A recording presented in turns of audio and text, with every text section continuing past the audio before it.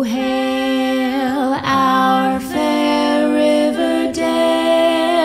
Register. Hello, everyone, and welcome to the Riverdale Register. My name is Caitlin. Welcome back to the Riverdale Register. My name is John. It's been a long hiatus. It's been 4 months. We've forgotten all the names of the characters, so we're just going to be referring to them by their hair color when they have the same hair color.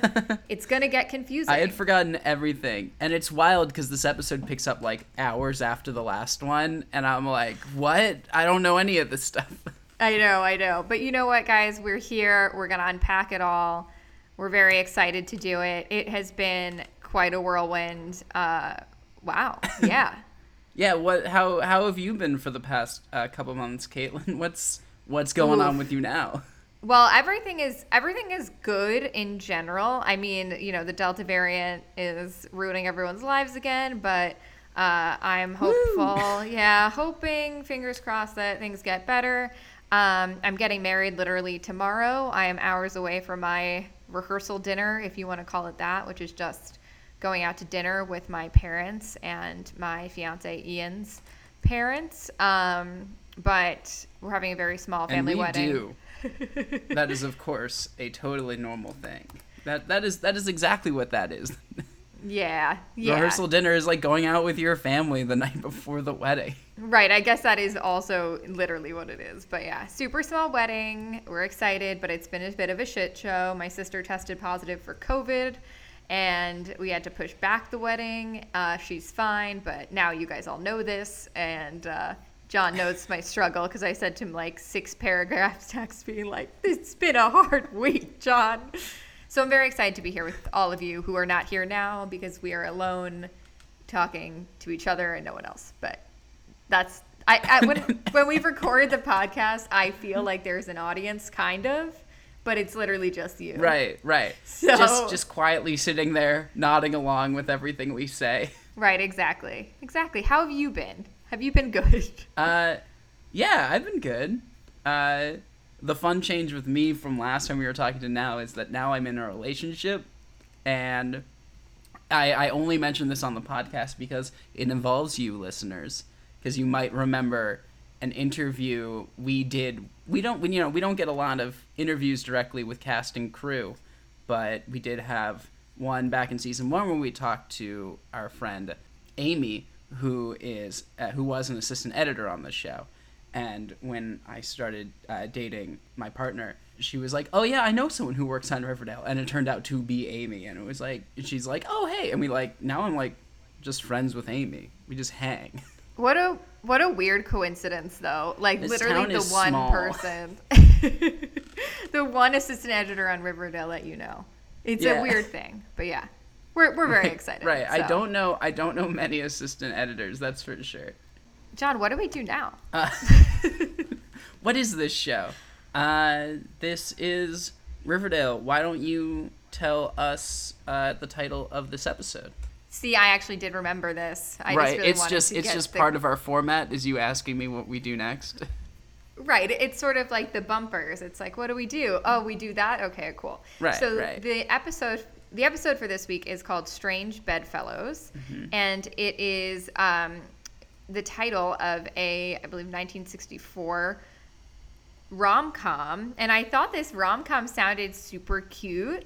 So basically it's like this wealthy American played by Rock Hudson, and he marries impulsively like this Italian bohemian woman, and then they have nothing in common, so they break up, and then they're like seven years later they are going to finalize their divorce, but then they like rekindle their romance. Oh. And I just think that sounds really cute. It has nothing to do with this episode at all. Right. But I thought it sounded fun. If this were more focused on like I guess it's kind of about Betty and Tabitha and Jessica all being strange bedfellows of Jugheads potentially, or Veronica and Archie getting back together, but also like that's not the focus of this episode in the slightest. I just thought that Tabitha and Betty were going to make out, and that did not happen. Yes, you were. So Beth also texted me being like, this show just let me down. What's going on? I was also expecting them to kiss. the chemistry between them, I mean, we will get there, but I was like, oh, that's great. So we just take Jughead out of the equation entirely. Right, we don't need a Jughead. I mean, personally, when Jessica was like, let's all trip together, I was like, yes, please, all three of you, I want that. Right, but no, we really didn't get that at all. We got actually a lot of complaining from Jughead on the phone, which I was excited about, but we didn't. Jughead's arc is like, everyone would be like, hey, you should go home, and he'd be like, no, I can't do that, I'm a writer. I honestly would have punched him in the head after I heard that voicemail, like the final voicemail. Like, what? You couldn't have just sent this text like 12 hours ago? Right, He's a very selfish boy. Well, we got to get into... Okay, so this episode was directed by Tessa Blake.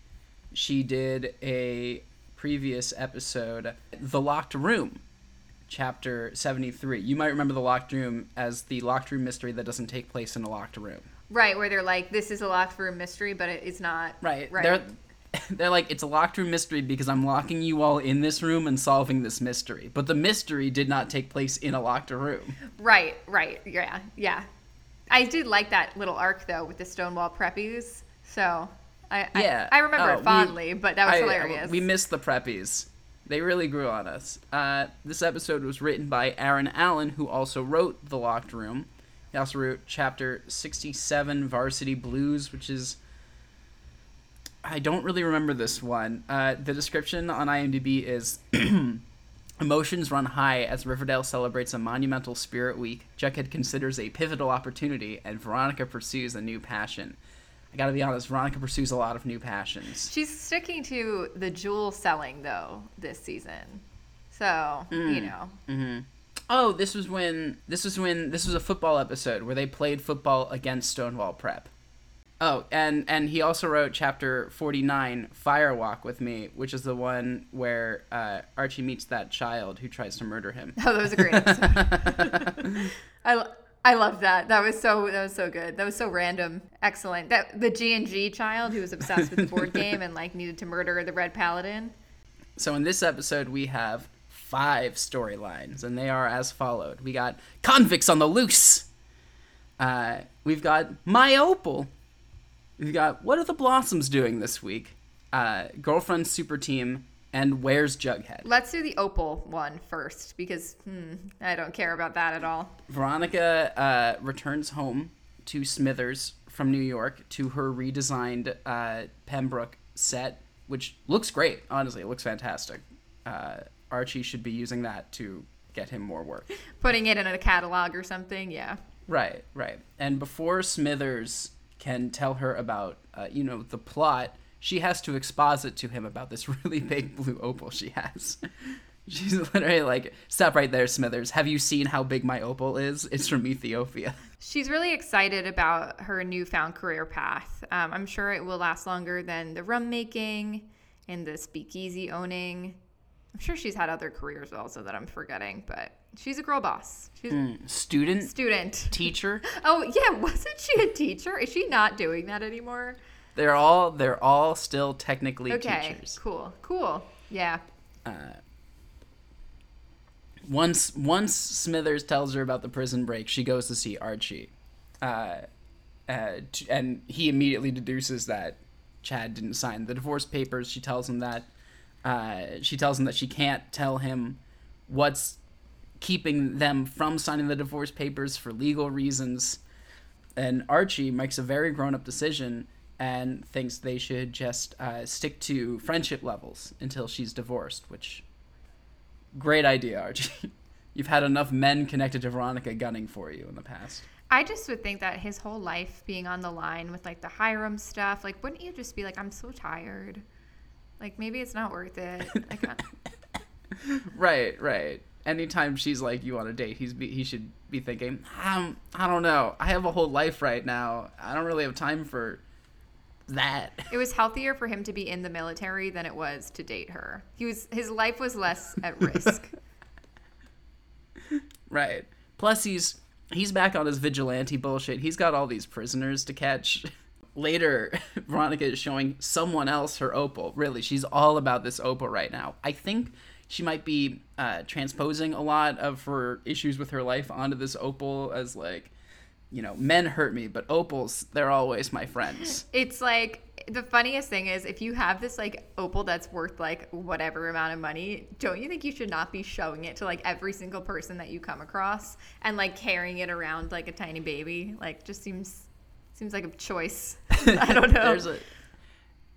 There's a frustrating vagueness to a lot of the things in this episode, and I'm gonna get into that more when we're talking about the convicts on the loose. But I do think it's a little bit frustrating that you never find out exactly how much the opal is worth. It's a lot. Because, like, I wish if they had just... Right. Whole lot. I wish they had given us an actual number so that you could be like, oh, yeah, this opal, if she sold it, would be great for this reason, because this money could be used to do this thing. And instead, it's just like, I have an opal from Ethiopia. How much did it cost to even get it there in the first place? And how valuable is it? It's just a really big blue rock to me that she's very fond of. And then the Dodgers break into her store and steal all of her stuff and that. It's Dodger and his mom, Darla, who is, I think, the same age as him. I'm pretty sure we discovered that last time. Yeah, is she supposed to be his mother? Because she's supposed to be the kid who dies' mom, right? Like... it doesn't make any sense. But my favorite part about this whole thing was Veronica seeing them and being like, you're those people from Thanksgiving that one time. like that's how we met at Thanksgiving 7 years ago, but in the bad way. Right. I was like, yeah, that's one way to get the audience like to remember and recall exactly who they are. So I just think that's like, that had to be like a network note or something. Be like, I'm sorry, who are these people again? And then Thanksgiving, right? Okay, right, yeah, cool. Yeah, so they needed someone to remind us, and unfortunately, the reminder came in the line, "You're those people from Thanksgiving 7 years ago." Man. They steal her opal and run off. So Reggie goes to Veronica. She called him there. And he's like, hey, I'm not helping you clean up your store. But she blames him for the theft of her opal because he worked for her father and her father blew up the prison. Which is, of course, a totally natural way to put this all on Reggie. Yeah. But Reggie does tell us exactly why he works for Hiram. Which is, he works for Hiram because of a debt his dad owes. And I like the idea that to clear the debt, Reggie's dad just sold his son to Hiram. Reggie's dad sucks. Across the board. Reggie's dad is the worst. But also, like, Reggie's like, I'm not going to help you find your opal. And then the next line he says is, but I am going to help you find your opal. Reggie, I still think that the Reggie-Veronica ship did not get enough screen time because they just are such heightened characters. Like, he is out of some movie... She's out of some movie. They should just be together. It's fun. It's very cartoonish. I love it. I think they'd be a great power couple if they were together, because she'd like upgrade his style and all that, and he could just be the enforcer for her. That clearly life would be easier if Archie just were, but Archie's just always going off on his adventures. I think they'd be happy. And I think Hiram would be ecstatic about it. As happy as Hiram can be when he's not ruining the lives of everyone around him. Right. Yeah, well, like, he knows he's not threatened by Reggie. Reggie's not the best boy in Riverdale, so. Aw, I hope that Hiram earns that title soon. Okay, so, Veronica later at the docks, which we will get to, how there's now docks in Riverdale also. The world keeps expanding. Like, there's also, like, Sketch Alley, which, like, I know that we kind of heard about it. Where is he hiding? Out in the... Where's he hiding? Out in the Riverdale dunes, you know? Right. The nature preserve. Okay, I guess we have one now. Cool. Beyond the distillery. The swamp. There's swamps. We got swamps. There needs to be, like, a mountain of some kind. I don't know. We learned that there were mines. That's kind of a new thing. We got mines and docks. Not a lot of towns have both. Veronica tells Archie about her opal. And this is like Archie and his guys had just captured a bunch of convicts, and Reggie found out from one of them that Dodger escaped with the opal. Veronica says her buyer is getting restless. Again, with that vagueness, we don't know who her buyer is. And if it were like a criminal, like a Papa Poutine type, who we already knew, we'd be like, yeah, we got to get that opal back, she's in danger. Instead, it's just a buyer. I'm not that But he's worried. restless, so. He's very restless, it's true. Like a dog. Archie gets pretty upset about how she's only really focusing on the opal here among all of the, criminals out on the town threatening people. Yeah, Veronica's selfish. She's like, please get me my opal. And he's like, whatever. No, she's like, you're gonna do it anyway. Can't you also have gotten the opal? Right. Listen, Archie, you're gonna be there stopping the bad guys. If you see my opal, just pick it up. Oh, man. She is so singularly focused all the time, but the singular focus changes episode to episode. Right. She doesn't really have arcs so much as objects she covets. Exactly. Like a dragon. Wait. Is that the twist here? Is that the twist? Is that the genre element? Veronica is a dragon. I know nothing about dragon lore, but I know they protect gold, and they love gold. She owns a jewelry store which has gold in it. That's right. The convicts call Veronica. It's Ted, that guy from Men of Honor who threw Archie through a sink. But it takes so long for them to actually say his name in the show that for a while I was just calling him Men of Honor because I could not remember his name. That's his name now. I think this is very funny because Ted has 3 people hostage. He has the governor of the state of, I assume the state is also Riverdale. He has the sheriff, and he has her dad. And he and the Dodgers and whoever else, they want Hiram's palladium. And I'm pretty sure this is the first time Veronica's hearing of the palladium, which is, of course, necessary to design all kinds of theme park rides and also sells for high prices. Right, actually, palladium is what powers roller coasters famously, so... Yeah. Palladium is the bedrock that Hiram Land is built on. Hiram tells her where they are and how many of them they are, and I appreciate the specificity. There's 3 of them, and they are in the El Royale.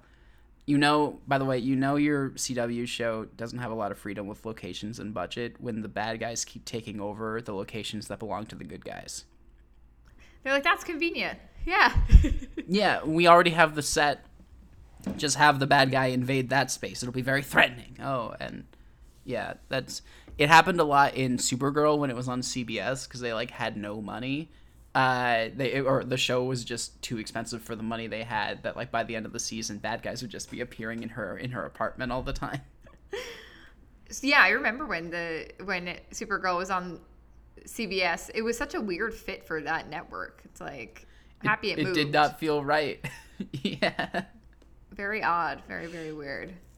Hiram tells Veronica that he doesn't know what the palladium is, so he lies to her about the palladium, and then Ted is like, here's how I'll convince you, and he shoots the governor first.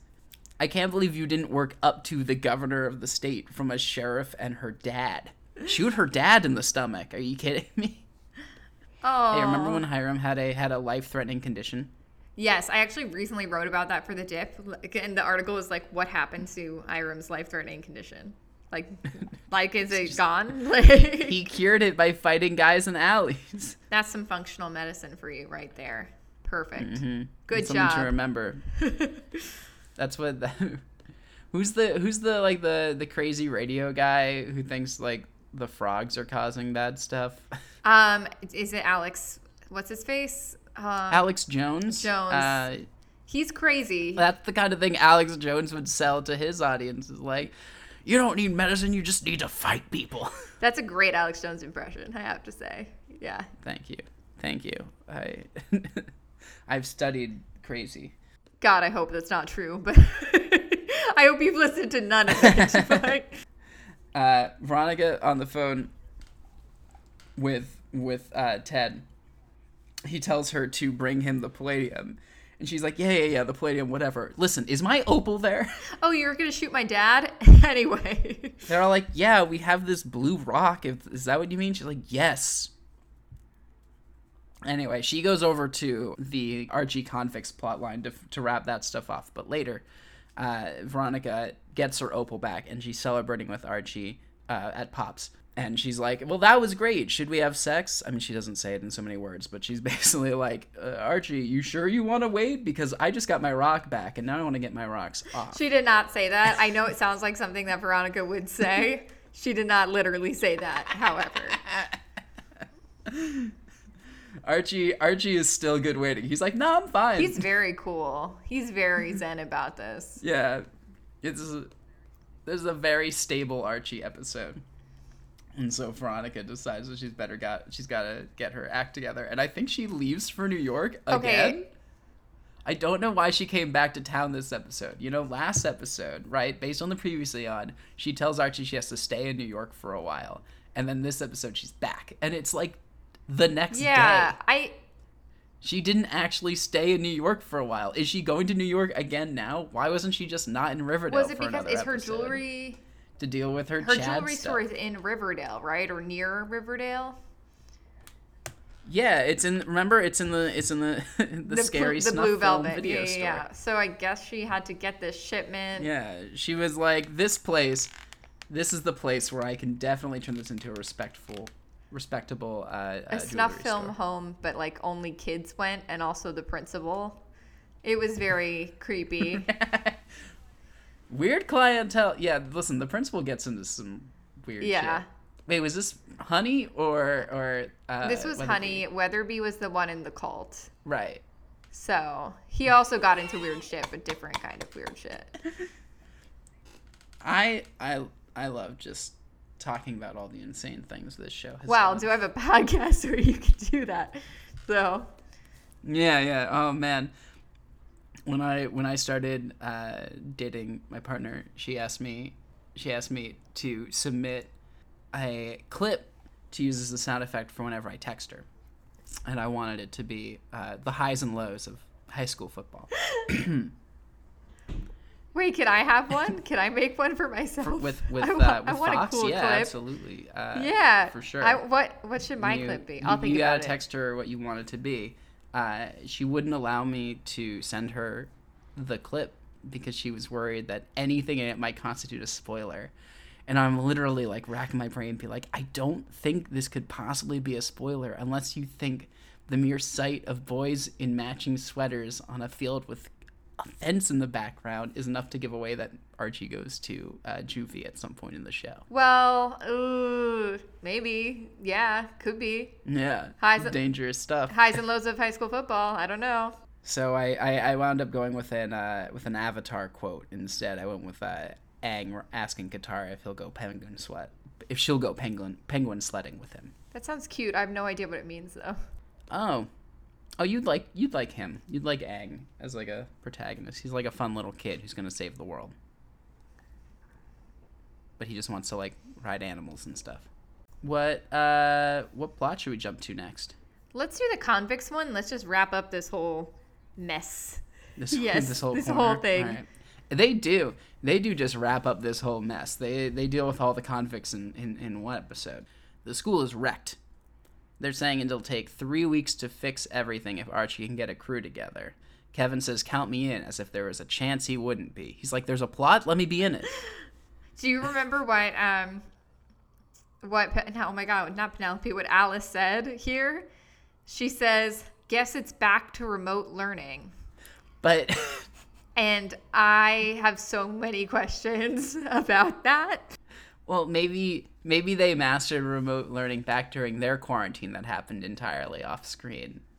Right. Yes, that's a weird thing in there somewhere. Or are they implying that COVID happened during the 7-year time jump and they're just past it now in 2021? Well, so that's the funny thing. It's like some shows really just got so screwy with their timeline. Like the show Grownish. So in Grownish, spoilers for everyone, but basically the Tokyo Olympics happened in 2020 on the show because one of the characters goes to the Olympics.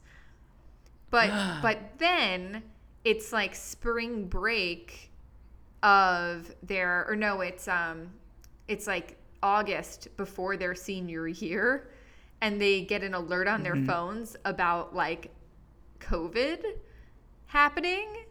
So it's like it got there later. Right. I guess that's what we're doing. So it's just a very weird thing. I got to watch like the rest of the season to see if it plays out at all, but I thought that was hilarious. So that's it. Wow, and they didn't have to. That means all of the shows in the Blackish cinematic universe have to acknowledge COVID now. Well, the weirdest thing is they're all connected. They did. Like Blackish did acknowledge COVID. That's what makes it... Right, they did a whole episode, right? They did like a special episode. Yeah, like I think if not more than that. Yeah, I just think that they really did not pick a lane. Unless I watch like Grownish, and I am totally surprised by how they make it perfectly like fit together. But I thought that was hilarious. Mm-hmm. And also, I wish that we weren't living in this universe where COVID had to be acknowledged at all. But here it is. So...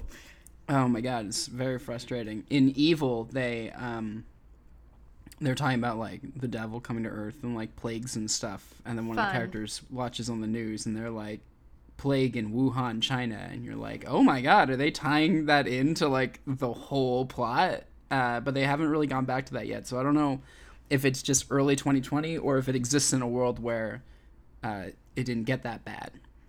I would much rather that, because I definitely do not want it tied into like the devil or anything. Like, it's already pretty bad here. Right. I don't need all these shows to tie COVID into the lore.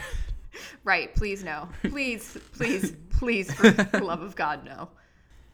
Sheriff Keller and Archie interrogate a convict who was arrested robbing Pops. His name is Jeremiah, and he's in the hospital. They ask him, where are all the escapees? And he tells them the most people are long gone. They got out of Riverdale because this town, it sucks. It's not even incorporated. A few did stay behind. They ask him how money, and he asks for a lawyer. And Archie hopes he'll be more talkative later. He is never more talkative than this. And I think this gets into my whole beef about vagueness. I so wish he just had a number. It didn't even need to be a big number. It could have been 12. It could have been 35. But it would have been something where you and the audience could then be like, oh, they got 1, they got 2, they got 3, and you could like track their progress on the show to feel like at the end of the episode, we got them. We got them all. And instead, it's just, there are some, and then we stop like 3 guys at the end of the episode, and you're like, did we do it? Is that everyone, or are there, more convicts? Yeah, no, I get what you're saying. Yeah, it would have also been fun if they had a tally on screen, like montage. Yeah, there could have been a fun formalistic element where you could keep track with them and you could do like a whole montage of them just like catching guys. And here, it kind of, I'm going to build on this point too, because Governor Dooley on live TV, he calls Hiram a philanthropist, which is bold. A lot of bad people are called philanthropists, though, so. Fair enough. It's just like Hiram actually did go to jail and people know it. And it's just, but this is also our first time seeing Governor Dooley, who is often mentioned on this show as just being like the shadiest politician. This is our first time seeing him. He's so in Hiram's pocket. I think so. I could have sworn maybe we just heard him. I can't remember. I don't know. This actor also looks like the kind of guy who's like in every CW TV show. So maybe he is, and maybe that's why we know him. Maybe we just recognize him. Well, they say they're offering a cash reward for capturing convicts, and Archie plans to take them up on their offer. And I wish they had just said exactly how much per convict. If they had been like $10,000 per convict, or even $1,000 per convict, and we knew how much money it would take to fix the school, then we could have it be like, oh man, each person Archie captures is worth this much, and this is our goal, and this is how we're going to reach our goal, and we're going to accomplish fixing the school because we're paying for it, because we're defeating Hiram by catching all of his convicts, because he did this to save face. That's my pitch, is that if they had been specific about the numbers and how much money each thing was valued at, then we could have had like a whole like satisfying through line of like, ooh, nice, this is helping the town. The town that is so poor right now. And we could have had a thermometer, and they could have filled it in as each, and I would have really enjoyed that. Right, but it's all convicts all the way up. Right, exactly. I think that would be very fun. Missed opportunity there, though. Absolutely. So Archie visits. Archie also is like, I'm going to take them up on their offer, but doesn't go out and capture guys and then bring them in for money. He just goes straight to Hiram and Dooley at the Hiram office and is like, can I get a list of escaped convicts? And Hiram hands him a list of names, which is another case of like, they won't tell us exactly how many people are on the loose. And even when Archie asks for a list of names, it literally is just like, here's a list that we don't get to see how long it is. We don't even get to see what names it is. Archie is surprised later when he learns Ted is out there on the loose. Shouldn't Ted's name be on that list? Shouldn't Frank's name be on that list? Shouldn't that be a conflict of interest and something to play into? It's just a vague list of names. These are the guys, go get them. I totally forgot that this happened, so, so that's why I'm quiet. But I see that it's very upsetting to you, though, I can't stop so I want you to have your moment. But I get what you were saying. It's just like, it feels like they're so close though. So I mean, close. I will say, I have to say, the one thing that I think is hilarious is how much we have to think about Archie's random uncle as a character, when I'm like, oh, right, he has this uncle. Like, I feel like he's more significant to him than I think he should be, you know? Right. I have never been particularly glad to see Frank Andrews, but I guess it's nice that Archie loves him so much. Yeah, it's nice that Archie has a friend and a family member to let Fred's legacy live on, but I've never particularly been a fan or really thought that he was super significant on the show. So it really feels like they were watching This Is Us when they introduced Jack's brother, and we're like, Uncle we can do Nicky. that. Oh yeah, wait, we can do an Uncle Nicky. And Frank is like the Riverdale version of Uncle Nicky, where like his war trauma is like, I was a ultramarine murderer and I'm on the run from other ultramarine murderers. I was gonna say, I mean, Uncle Nicky has a pretty tragic backstory, but I don't think it was sure, quite like the militia vibes that Uncle Frank is giving off. I'm absolutely glad Uncle Nicky was never a war machine, and I'm glad Riverdale never tried to make Frank a PTSD riddled guy. Let me just like say, they chose their lanes correctly. Absolutely. I just think it's funny that they're very similar solutions to the same problem of dad's dead. We need a dad character. But it's like he's not even it's like he never steps up to like hang around. He just like is like, hey, oh no, I'm in trouble. Oh, I'm in jail. He'll come in, he'll come in to help one thing and then be like, all right, gotta go on the run again. Love you, kid, and like disappears. And then he'll come back to get into a fight and then be like, all right, bye again. He got in one little fight. And his then Archie got scared. He goes to Bel Air. It's a whole thing. Sorry, where were we? We were in Hiram's office. After Archie leaves, Dooley wants Hiram's cut of the Palladium. So Dooley's been in on the Palladium gambit all along. And Hiram's like, listen, it's not about the Palladium. It's about the theme park. And Donald, his first name is Donald. Clearly on purpose. Donald Dooley? Mm-hmm. Like, I'm not in this for the theme park. And Hiram is hurt. And Hiram tells Dooley to watch his back. Oh. So, Sheriff Keller goes back to Jeremiah's hospital room and finds Darla Dickinson in there. She knocks him down and she steps on his head, and the sound effect used there is sickening. I thought she had, like, shoved a heel into his eye or ear or something. Imagine. He's fine, though. He's absolutely unharmed. This actress is just incredible. I love her. She is out of some other TV show. She's like Breaking Bad, like vibes. She's not in the same show cool. at all. She's like subtle in her movements also, and her mannerisms. I like it.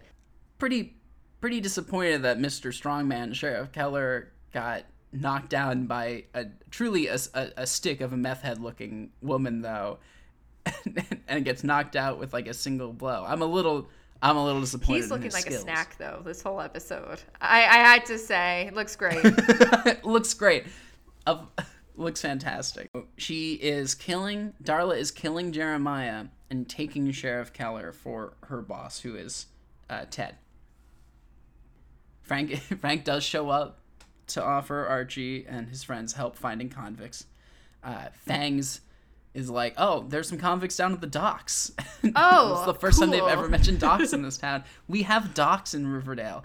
So I assume it's just on the river, which makes sense. No, like, it's by the beach. It's that not they like also shipping have. docks. It would be like personal docks, right? Yeah, everyone has a boat. You didn't know about that? These guys are in like a tiny little warehouse on the docks. Yeah, Dodger leaves the game to, quote, drain the vein when Archie and the boys kick the door down, and the convicts all pull out guns and be like, you should have brought guns. And then Reggie appears right behind this guy with a gun pointed at the back of his head. So it's like, all right, I guess that means we win. All the guys put down their guns and they're immediately caught. I like when Reggie's helpful. Yeah, totally. Meanwhile, Hiram calls Dooley and tells him to come visit his Hiram Land office. But the camera turns and we see that Ted from Men of Honor is over his shoulder with one of those bats with all the nails in it, which is very cool, very, very Negan from The Walking Dead. Also something he does not use once in this episode. He doesn't hit anything with that bat. I have a visceral reaction to seeing those bats because of the Walking Dead scene. I didn't even really watch The Walking Dead, but for some reason I've seen that scene. But you heard about it. It was just in the zeitgeist. Like, I didn't watch that stuff, but I saw the video where like Steven Yeun shows the prosthetic he's wearing from getting his head bashed in on the show. It's wild stuff. Lucille, that's the name of the bat. Bat's named Lucille. I think. So Ted. Yeah, after his dead wife. Ted wants the palladium. He's gonna get that money. A lot of talk about palladium. A whole lot of they were really proud when they settled on that being the thing that Hiram's been after all along. He's like, finally, we have a thing. Now let's talk about it. It's weird that his daughter has an opal and like it's a palladium that he's after. It's like they're both after Totally things different. like Yeah, so tangible. Yeah. Just different MacGuffins entirely. Forget your palladium. It's all about opals now, don't you know? Veronica calls Archie and the boys because she had gotten the call from Ted where he shot the governor in the stomach. The governor is fine by the end of this episode, by the way. But she tells them that Ted and the hostages are at the El Royale. Again, Archie, don't you have a security camera or something that could have told you that ahead of time? I mean, he also just left the El Royale for like 7 years untouched, so I don't think he's made like a lot of improvements. It's true. The homeless were living in there for a while. I mean, there were like several children living underneath the boxing ring for a while. Archie is not paying attention. I love that Veronica asks the boys to meet her at Hiram Land because she believes the palladium's in the safe at Hiram Land. Because, well, Hiram's office at Hiram Land is where Ted had Hiram with the bat. And he could have just looked around and found that safe or something. But instead he had to take Hiram and 2 other hostages to a second location to call Hiram's daughter so she could go exactly to where they already were. Oh, I'm sorry. Are you saying criminals are not smart in this universe? Well, I'm just saying it's a good thing Archie still has those tools in the back of his truck. Right, of course. Of course. Right. You gotta get a safe out of the wall. How are we gonna do that? Well, Archie still has those tools in the back of his truck, so. I feel like it can't be that easy, but okay. But that's what I'm saying. It's so vague. It could have been a whole thing of like, oh, we have to actually figure out how to get this safe out of this wall. They could have blown it up. Archie has some tools in the back of his truck, so the safe is already out. I think it would have been fun if they like blew it up. Like that would have been a very like comic book Could have had vibe. some weird fun in there. Yeah, missed opportunity there, but it's okay. Well, Ted answers the phone from Veronica. She tells them they have the palladium locked in the safe. He tells her to deliver the safe alone. And she knows he'll honor his word because he's a military man, even though his whole premiere episode was about how he doesn't have any honor and he attacks Archie in the bathroom. Right. But Archie has a plan. They can drop in from the skyline he installed like Batman. This was by far my favorite part of this whole thing.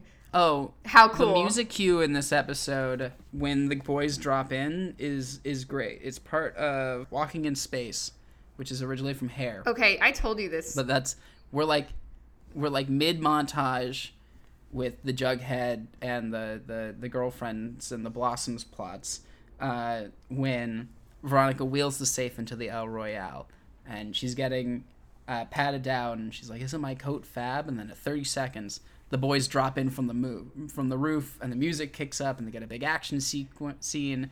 Kevin and Fangs share a look, which is the most their storyline has gotten since their sudden breakup. Veronica gets her foot on her opal. Archie leaps through the air and knocks Ted out with a single punch. It's all very cool. It's all very fun. It is so fun. But I absolutely just loved this whole thing because I just love when anybody drops it from the ceiling. I didn't realize that was something that excited me so much. But I was like, oh, yeah, whoa. We don't get a lot of people dropping in from the ceiling anymore. No, we really don't. I feel like I grew up on shows doing that a lot more than they do now. Yeah, longtime Batman fan. And honestly, Batman doesn't do enough dropping in from the ceiling anymore. And he's a bat. He should be, like, lurking on the ceiling. It's his whole thing. It's his whole thing. It's ridiculous that he doesn't. Absolutely ridiculous. Yeah. Thank God Archie installed that skyline, I'll tell you. He hasn't installed a single new thing in this place. But he can't keep his gym up and running and up to code, but thank God. Well, how does he have time? He also is the fire department and a teacher. What does he teach again? Oh, football. Army. An army class. Right. Military class. He teaches army class. Army class. Okay, cool. The Rarazzi. The Rarazzi. I think you have to, roll your R's when you say it. The Rarazzi. I can't. The Rarazzi. Perfect. Ideal. I'm not good at rolling R's. Dooley asks Hiram where the Palladium is at the hospital after everything is said and done. And Hiram's like, I'll never tell. And then he threatens to kill Dooley if Dooley keeps trying. And that's the end of this arc. Ooh, so where are we going next? Well, what we got is what are the Blossoms doing this week? The Girlfriend Super Team, and Where's Jughead? Which is very short. Let's do Blossoms. Okay. So I guess someone in the production offices said the time is now for the Blossoms to get a new gimmick. We're done with the art thing. It's not fun anymore. We got to do something else. So Penelope calls a family meeting to tell Cheryl and Nana that their new bit is religion. I love it. Just turning the house into a church. Here's the thing. I love a cult. So this is a very fun thing for me. Yeah. We did cults already. This one's like, who are these sad people who are like, I'm going to go to church at the scary house where the scary woman lives. Also, I assume that Riverdale doesn't get a lot of imports from, other towns. So are these people, townspeople who know? They got to be locals, right? They got to be townies. They know all of the Blossoms' history, obviously. Yeah, they know everything. Yeah, and then they're like, no, this is right. I should be here. Yeah, I'm into this. In fact, I'm going to give money to this. You question a lot about it, but I think it's so fun. I just love Penelope. I love her. She's probably my favorite parent now. I guess. I don't know. I thought her performance as Wild Sermon felt like an impression of someone giving a sermon when she's like, I say to ye, that felt almost like crossing a line and be like, I don't think you should be saying that. Okay, that's very valid. Very valid. But I do think that she would do that, as a character, be like, I just watched 16 hours of video on it to prepare. Because none of this feels authentic. This all feels like she's trying to get tax exempt status or something. Right. It's very much that, which I think is so perfectly her and so perfectly like the family. The family is all about appearance and, nothing being authentic underneath. The maple syrup was heroin, which we quickly forgot about because it seemed a little too serious and became some other drug. They were like, we should get sillier in season 2 and beyond. I actually think it was a good choice because I think that I didn't want to see a bunch of people dead of heroin on Riverdale. I feel like that would be a bummer. I guess. I hear that. I do hear that. We'll never know. We'll never know what that show would have been. Would have been a very, very different show. Cheryl sees her mom performing her sermon. and she asks Penelope in front of everyone who they are praying to. And Penelope's like, we're praying to a son who died for the sins and darkness of this world. And everyone's like, yeah, Jesus. She's like, no, Jason. It's actually pronounced Jason. My son. Oh. He was a sacrifice to lay bare the sins of Riverdale. And then she passes around the collection trays. I would be like, but your husband murdered him. So are you cool? He wasn't really a sacrifice. It was more what is it called when a parent kills a kid? Patricide? Like parricide? No, that's yeah. What is that? Infanticide?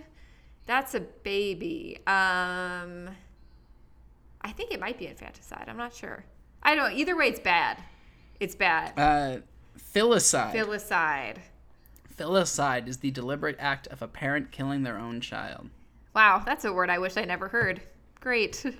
Now you got it. Now it's in my brain. I'm going to use it forever. Cheryl calls Penelope shameless for exploiting Jason. Cheryl says that Penelope proved to her that there is no eternal afterlife, and she talks about there was that one time where she already believed in a cult where she could talk to Jason. Penelope promises Cheryl that there is an afterlife, a place where maple syrup flows in rivers. And Cheryl's like, I'm out. Man. Penelope's such a character, though. She's perfect for this show to me. She is an ideal crazy pants that this show needs. And also, I love how she makes Cheryl the straight person in all of this. Like, she's so crazy that even Cheryl seems normal. And I appreciate that. See, I feel oppositely, because I feel like every time Cheryl gets embroiled with plots with her stupid family, you know, Penelope and Nana and Julian and Jason, whatever, it's all stuff keeping her from being in the storylines with the others, the other kids. And I always find her weird perspective to be something that really lightens the mood whenever we are dealing with like the murderers and other crazy stuff that, you know, Archie and Betty and Jughead are getting involved with on an episode to episode basis, and kind of secluding her off in her own little storylines weakens the effect she has on the show. I think that the problem with Cheryl, and I'm sure I've said this many times, but it's that she isn't really naturally a fit to be. She's not with Archie, she's not with Jughead, she's not really friends with Betty or Veronica in a super serious way. So it always feels like whenever, I mean, she has had plots with like Veronica and she's had plots with Betty, but I feel like they want her character to be a main character and to have like A plots basically, or have like, you know, be able to carry, you know, one of the plots that we're like dividing it up to now. And it's like either she sits the booth with the other four or she's not in the show. Right. Kind of feels like it's the two options. It's a weird thing because it's like she very rarely she's very rarely like the A character in a storyline that involves the four other people. Like she's never the one leading the storyline if it's like her and Archie doing a thing. It's always like Archie's perspective, and then she's sort of like the side character that like adds color. Yeah. I thought I was going to be really excited when she joined in for Veronica's like Maple Rum, because I think her facing off against Hiram is delicious conceptually, because she's, you know, psychotic. And for him, it would be like, finally, a teenager who thinks like I do. She would have been fun to team up with Hiram. I would love to see her team up with Hiram, for sure. I just, when it's her versus her mother, it's like, oh, we're just going to hang out in the Blossom house set for a while away from everybody else. Yeah, very fair. Super fair. I mean, I think that's the problem, right? That if you took out all of Cheryl's plot lines, very rarely would it actually matter. Yeah, like if she saving her in the ice at the end of season 1 was like a huge moment for everybody, and then like she never becomes a close friend of theirs after that. I still think that Cheryl would have been best served. I mean, I like these plots, like I think they're fun to watch, and I just think she's so bananas. I think that she's like a great character to follow, but I think she probably would have been better served as somebody who like went away to college and came back for like to be like the sassy coach or something like that. If it were like every time Cheryl reappears, it's like a big deal event. But she's not someone who I need to be checking in with every week. And I think it's just because Madeleine Petsch is like super good and like very popular with the fans and popular with me. I love her. But I think that's probably why they're like, let's find a way to keep her around as much as possible.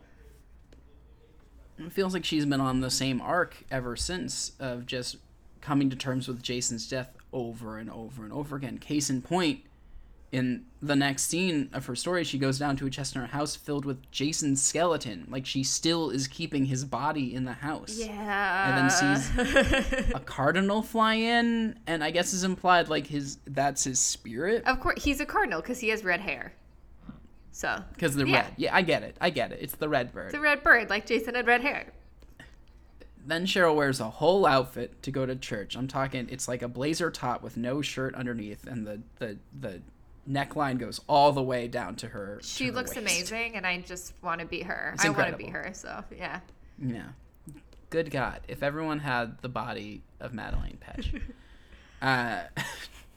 But now it seems like she's into the whole religion, or at least she's into the hair song she sings along with. And she drinks from Penelope's cup, and then she sees Trevor Stine's on stage. Still not speaking, Trevor. I'm sorry. We're going to get you those lines one day. I really hope he gets SAG points for all of this. I really do. I think that... I'm still kind of bummed that Julian didn't turn out to be his chance to get back on screen in the show and, like, have lines. I don't think they're ever going to give him lines, but I do think that if the show ends, he is going to say something in the final episode, and that's going to be, like, a fun thing for everyone. That's what I'm predicting. I hope it's like, you know, he's like hugging Cheryl and they're like together again. He's alive or she's dead, their spirits, whatever. And then just kind of like, he's about to say something. And then he just burps. He goes, I'm so sorry. And that's everything. That's all we get. But Trevor probably will get a few SAG points towards his health insurance. Right. They'll have to pay him so much It'll more. be great. It'll be great for him. And that's the whole Blossom plot. So I guess Cheryl's getting into another cult. You know, religion, cult, really depends on your perspective. So, yeah. Right. My perspective is My cult. perspective also is cult, yes. All right. Do you want to do the girlfriend super team or Jughead? Let's do girlfriend super team. Betty's staking out the Lost Highway, eating her smart food popcorn, when she gets a call from Tabitha about Jughead being missing. Betty isn't that interested. She's telling Tabitha the Jughead will just sometimes disappear on her. A convict breaks into Jeremiah the convict breaks into Pops to stick up Tabitha, then gets distracted when Penelope walks in, and then Tabitha knocks him out. I wonder if there was like a cut extension of that scene where like Penelope equates that to her faith or something. Do you remember when Veronica was downstairs and somebody broke in? I forget why, and she. Oh, there was the guy who came in as like the family man, and it was actually an escaped convict serial killer. Yes. Who she like set a fire trap on. on. But she like didn't know that he was gonna have like a match or something. But she like had a bunch of alcohol or something. Right. She made like a bowl of alcohol to like toss on him, I think, and didn't know that he was gonna bring fire. Right, exactly. But like, I think that it's like she did, but like, how did she know? You know, like how did? Oh no, she made it really dark downstairs, and the guy was like lighting with his lighter, Yes. Which I guess was like all according to Right, plan. exactly. I was like, that's a very convenient plan. Okay. Yeah. Imagine if he had just pulled out his phone and turned on the flashlight. Like most normal people would, yeah. Tabitha catches Betty up. She tells Betty how he took some mushrooms, then he made a pass at her, and when she rebuffed him, he called her a Betty. Oh my fucking Betty god. makes a great face. God, Lily Reinhart's so good. She hates him. She hates him. She's so done with him. She's like, I don't really think Jughead should be our problem, but all right, fine, I'll help. Especially after Polly died. Man, I never thought that I would see the day where Betty and Jughead were like so done. But like they're so done. Like I shipped it, I did, but now I'm like, man, fuck. Betty hates this guy. And for good reason, I think. I think for good reason. So, yeah. Yeah, absolutely. Oh, the voicemail later is, I mean, this is probably the best stuff in the whole episode. Betty and Tabitha check out the sex bunker. Jughead left his phone.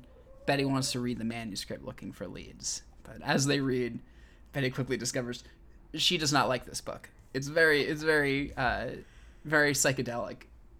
And she's not into the Mothman or any of that stuff. I love that Betty's not even trying. Remember when she used to read Jughead's essays and be like, it's so good, Jug. Like, I can't even do her voice anymore. Hold on. Let me see. It's so good, Jug. I mean, I can't even imagine you writing this. Like, you're my boyfriend and you're such a talented writer. And now she's like, this is garbage, garbage, garbage, garbage. Yeah. God, I hate his writing. It's so freeing. She changes the subject. Where did Jughead get the mushrooms? His New York girlfriend Jess. So Betty unlocks his phone, still the same passcode, and calls Jess. Jessica is ecstatic to have Betty on the line. She's heard so much and has so many questions. And once she hears the situation, including that the manuscript has been written, she offers to come to town and help. I'm very glad that Jessica keeps popping back up in the show. I kind of thought we'd never I know, see you her were again. afraid. You know, like that blonde girl who threatened Jughead in the pilot, who I thought, or in the first episode, who we thought would be around a lot. I thought she was going to come back and Jughead was going to steal her book. You know? Yeah, I thought she was going to be the focus of his arc this season. Yeah, that was weird. Why did that happen then? I don't know, but I'm glad it's played out differently. Yeah. There has to be some reason they switched directions for that. Not sure why. Mm-hmm. This is when they reveal that the reason Jughead was never in the house when Archie and Betty were hooking up is because he lives in the garage. Convenient. Just Betty and Tabitha search everywhere and everything for Jug's stashes. That's what Jessica tells them they need to find at least. She asks them to show her anywhere he might be hiding contraband. The next stop is the high school. Teacher searches his classroom and asks where would he have done most of his writing. And the answer to that is the sex bunker. So Jess searches the sex bunker. She's like, I can see why he likes it here. Smells terrible, though. Is there a bathroom? I just want to see the toilet. No one's cleaning it. No one's cleaning it. She's looking for the manuscript. And when Betty reveals she has it, Jessica wants to read it. And Betty's like, trust me, it's garbage. You don't want it. It's the worst thing he's ever written. It's not even like... It's just not even... It's not even like her holding back feelings. She just clearly... It's like the disdain for him is so just like... like she finally sees him and she's like exhausted by his presence. And I just think that's amazing. Jessica is pretty frantic this whole time. Like, you can tell she's after something else. Because she immediately pivots to a new idea. They should all trip together. They should all take mushrooms. Me, personally, as a viewer, yeah, do it, please.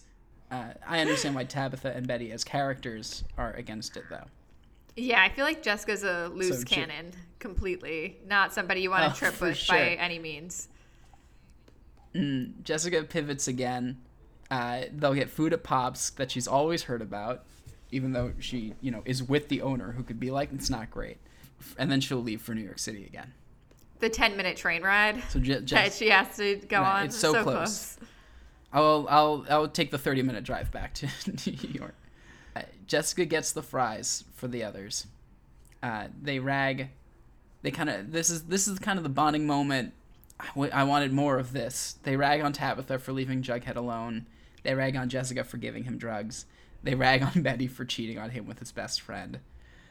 And then Betty plays a voicemail Jughead left for her 2 years ago, where it's pretty brutal, and he calls her a cold, fake, duplicitous bitch. So I'll be honest. Okay, so I was listening to this, and I was like, okay, I feel like if Jughead had said that to Betty, like the day after she cheated on him, like he found out the day, I would be like, okay, this is mean, but this is in the moment.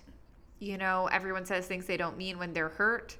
When somebody cheats on you with your best friend, their best friend, your best friend's boyfriend, feelings get stirred up and people say mean things. But the fact that this is like 2 years later and she didn't come to your book thing or was running late to your book. It's 5 years 5 years later. Shit. Oh, because it was 2 years ago.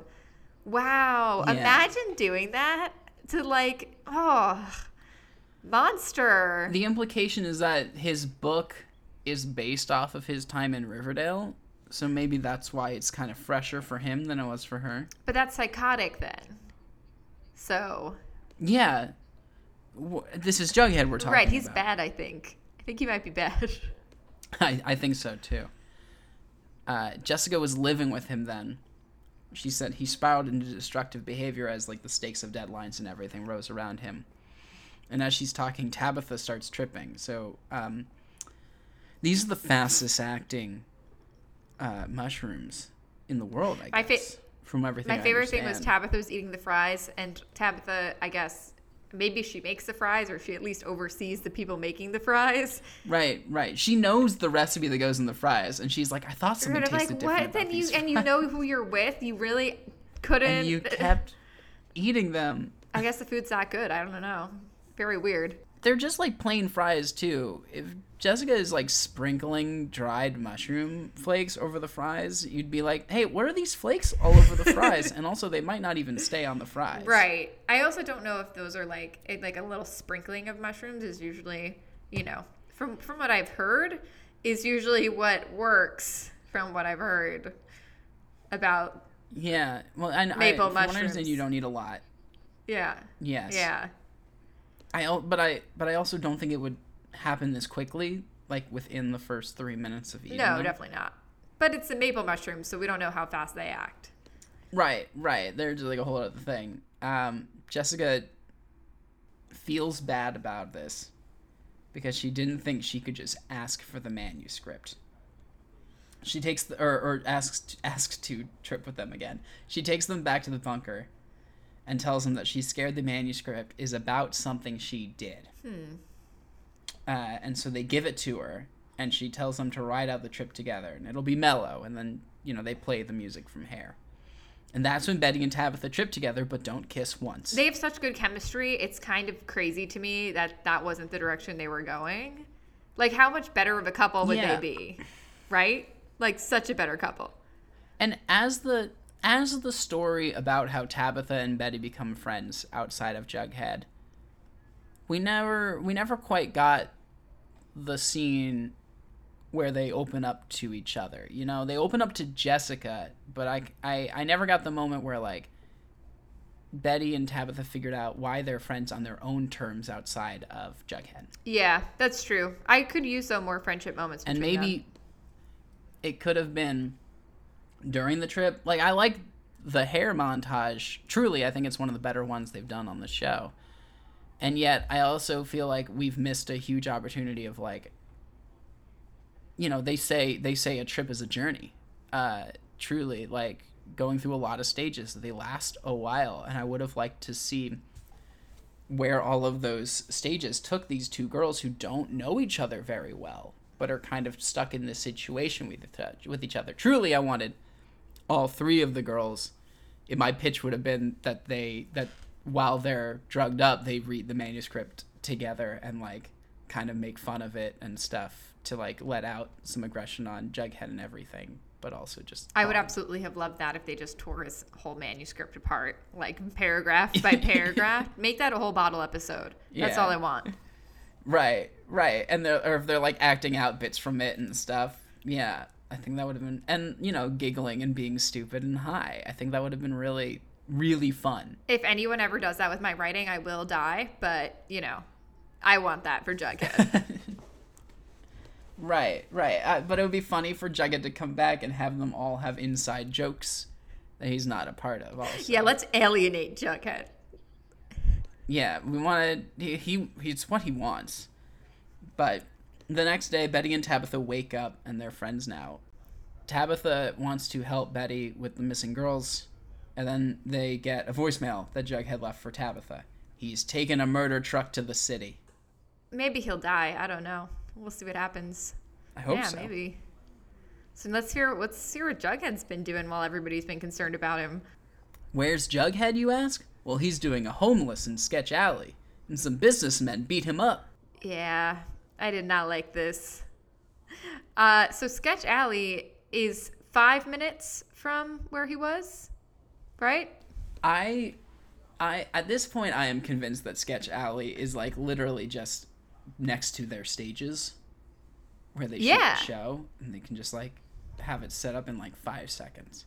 Yeah, it's just like a street in town. It's walkable. Exactly. For sure. He's so selfish. Yeah, he could walk home at any time. He's so selfish. He's the most selfish person. Tabitha's all nervous. It's absolutely insane.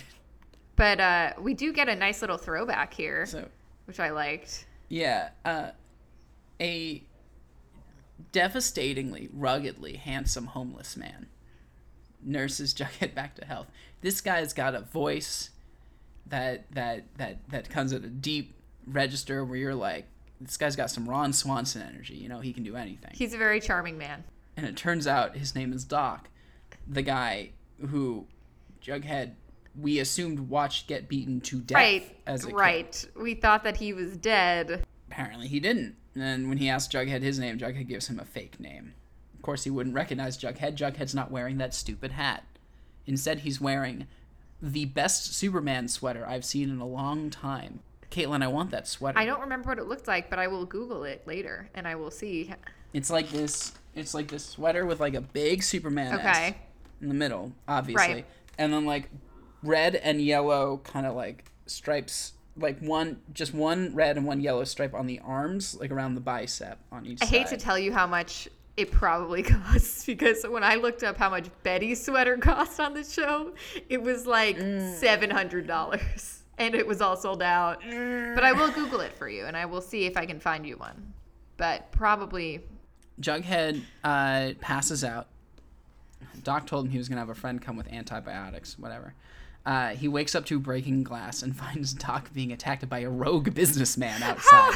These businessmen, they just wander Sketch Alley looking for homeless people to beat up. How many people are doing this? Is it the same man? I did not recognize him. I think it's the same homeless guy. I was like, why are they doing this? This is so mean.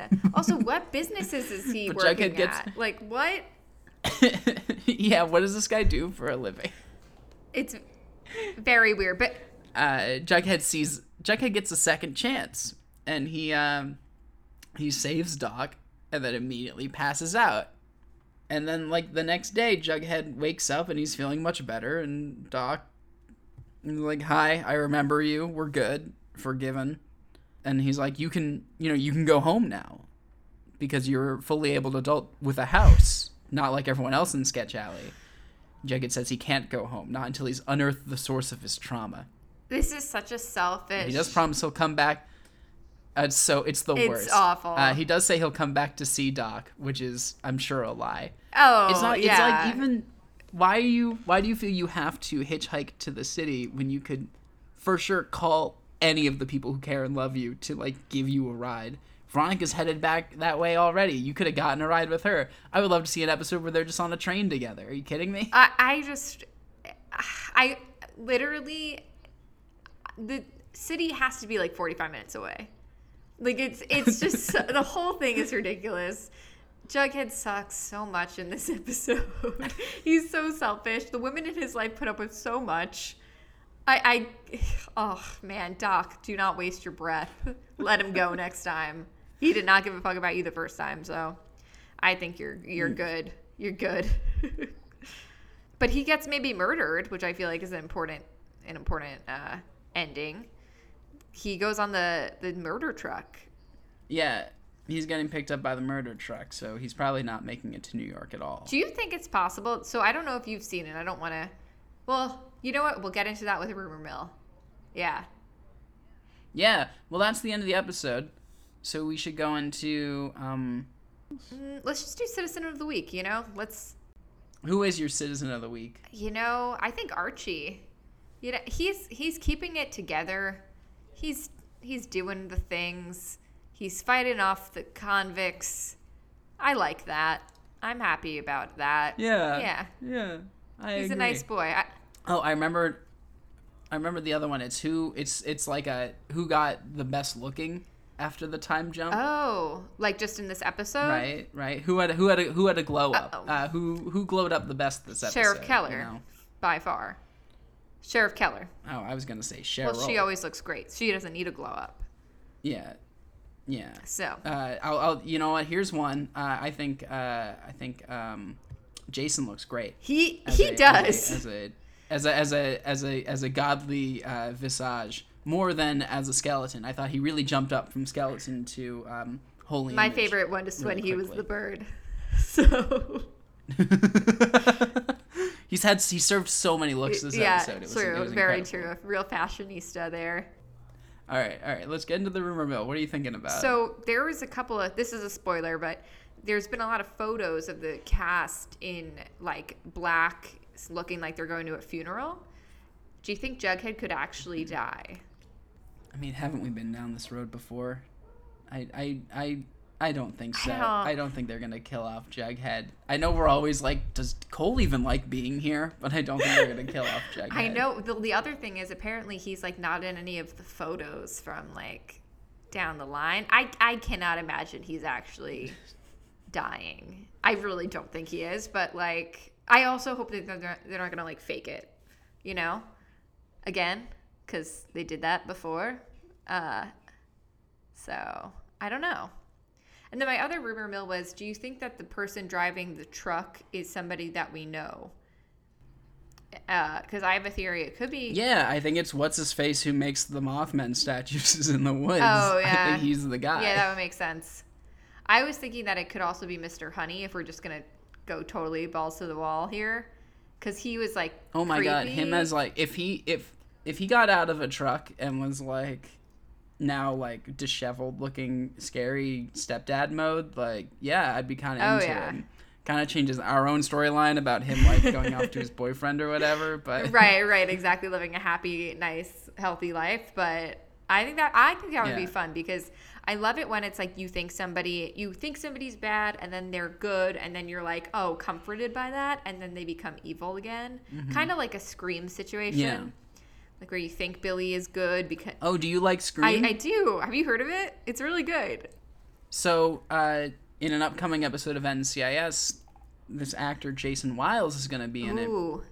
And he was in Scream, the TV series, as the sheriff dad of, what was it, Kieran? Yeah. What's his name, I think? Hot brooding guy, right? The hot guy. Yeah. The hot brooding guy.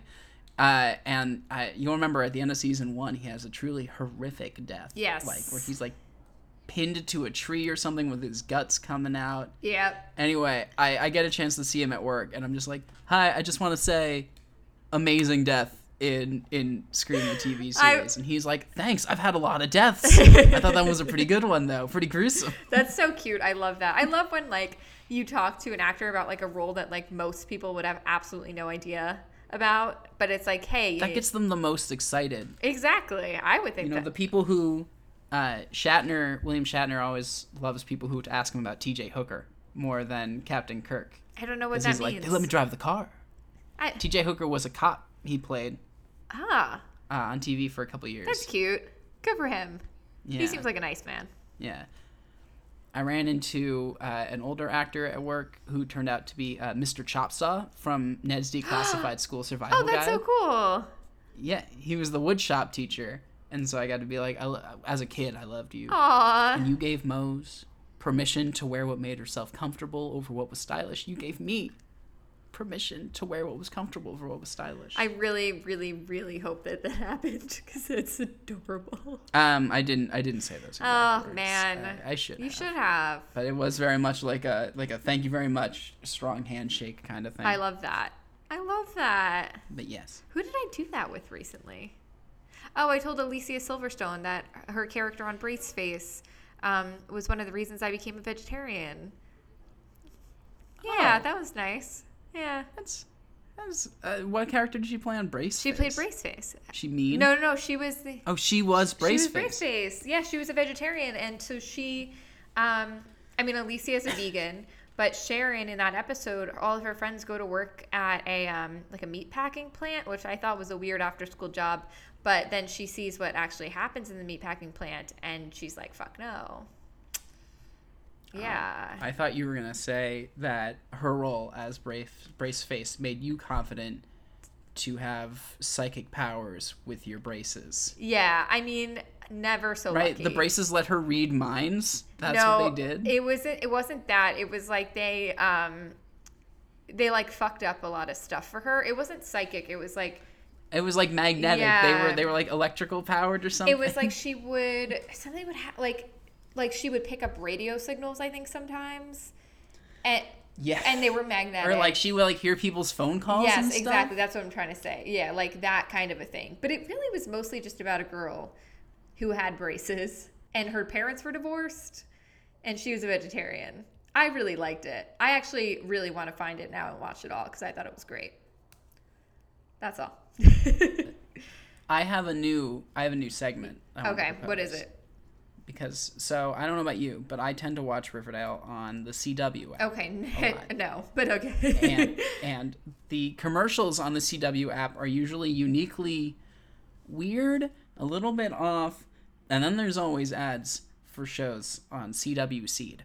And for anyone who knows, CW Seed is kind of like the last stop for weird genre shows that can't find a home anywhere else.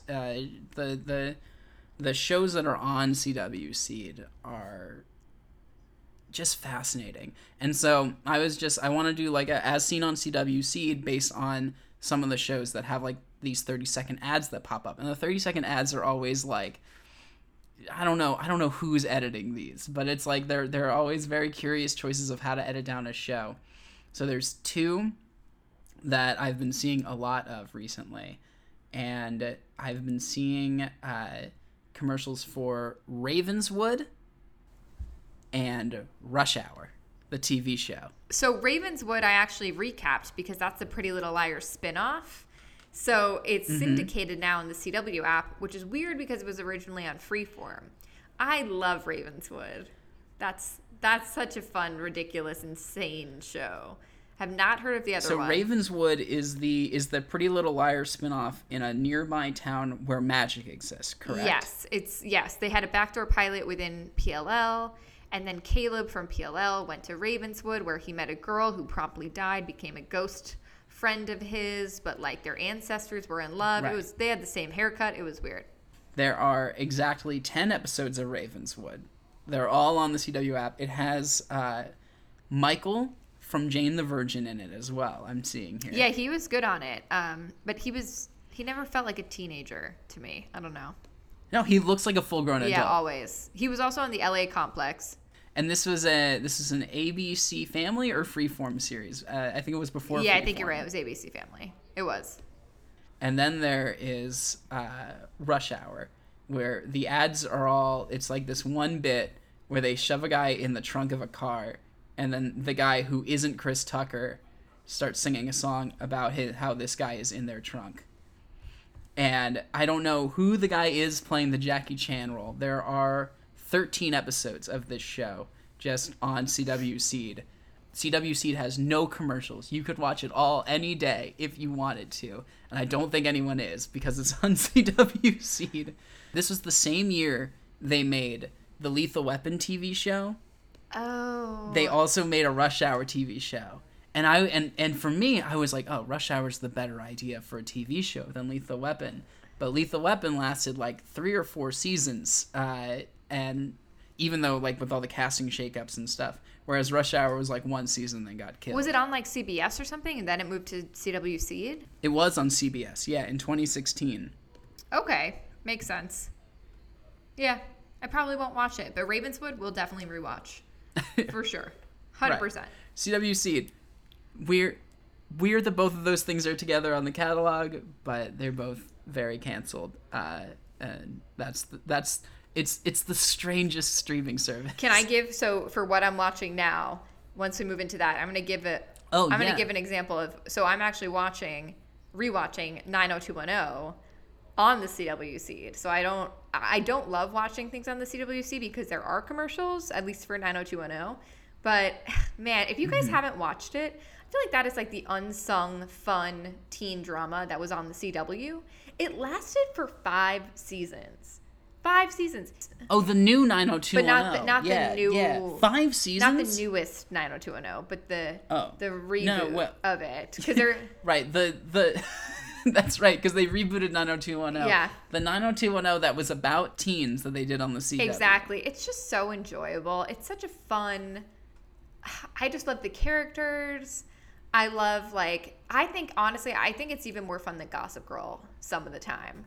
I can't really explain why it's good, because it's probably not quote unquote good in the way that, like, people would, like, classify it, but it's so juicy and just fun, and the characters are really, like, enjoyable, and they get into all the shenanigans. Everyone's stealing each other's boyfriends, everyone's doing drugs and going to rehab, there's a pregnant girl. It's kind of like Degrassi meets Gossip Girl, and it's just really fun. Wait, what are you watching? The thing I'm excited about is the 4th and final Evangelion movie. It's an anime coming out onto Amazon Prime the Friday the 13th. So day recording this would have been yesterday.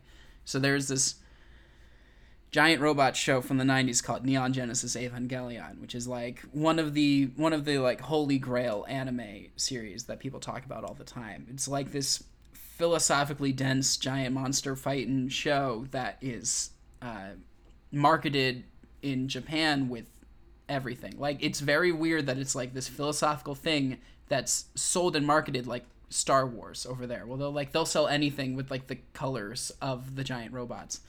And the show is like dense and everything, and that's all on Netflix now, streamable. But the creator came back to like remake the series as 4 movies, and the first one came out when I was in high school, and the second one came out when I was in college, and they started diverging more and more storyline wise from the original one. The third one came out, I think, after graduation, but the fourth one, it's now going to be like 10 years to finally finish this thing. He went off to like make a Godzilla right in the middle and like all this stuff. And I'm just, it's now like a whole different story, but it's also like his final thoughts on the franchise he started back in the 90s, and it's available to stream on Amazon Prime with the other 3 rebuild of Evangelion movies. I am excited. Let's just talk about the difference between your recommendation and mine. Like, yours was very thoughtful, and mine was like, oh my god, 90210, it's like so fun. Sorry guys, I have a bit of a melted brain this week, but that sounds really interesting. Yeah, come on, we're doing different stuff for different stuff. You need some feel good. I totally get it. Also, this is why the show works, is because we're not going for the same things every day. That's true. If you guys want a little bit of Anna Lynn McCord and Shanae Grimes playing frenemies when they were actually frenemies off camera too, they have a new podcast called Unzipped where they unpack all their 90210 feuds. That's my thing. And John Singh is a philosophically deep anime, and they're different, but they also can be friends. I mean, listen, it's still giant robots and monsters punching each other in cities. I'm a simple person. I mean, and that's pretty similar to 90210. You know, they're just rich. That's what I think too. Right. It really is the 90210 of anime is really what's important here. Sub-rich it's teens. Also a reboot. Yeah, look at that. See, we're all more similar than we are different. We're so similar. Amazing. Well, John, I have to go to my rehearsal dinner, so. Oh, what? Tell me where they can find you. You can find me at your rehearsal dinner. At my rehearsal dinner. Please don't. That'd be terrifying. You can find me on Twitter at Riley Tweets, REILLY Tweets. That's the only social media that I'm currently on. And you can find us on Instagram at the Riverdale Register Podcast. But also, I'm going to plug this really quick. Guys, unless you really truly hate the sound of my voice, which I know some of you probably do, my friend Monica and I have another. Thank you, John. My friend Monica and I have a new podcast called Scaredy Chat, and I would love it if you guys check that out. If you don't hate me.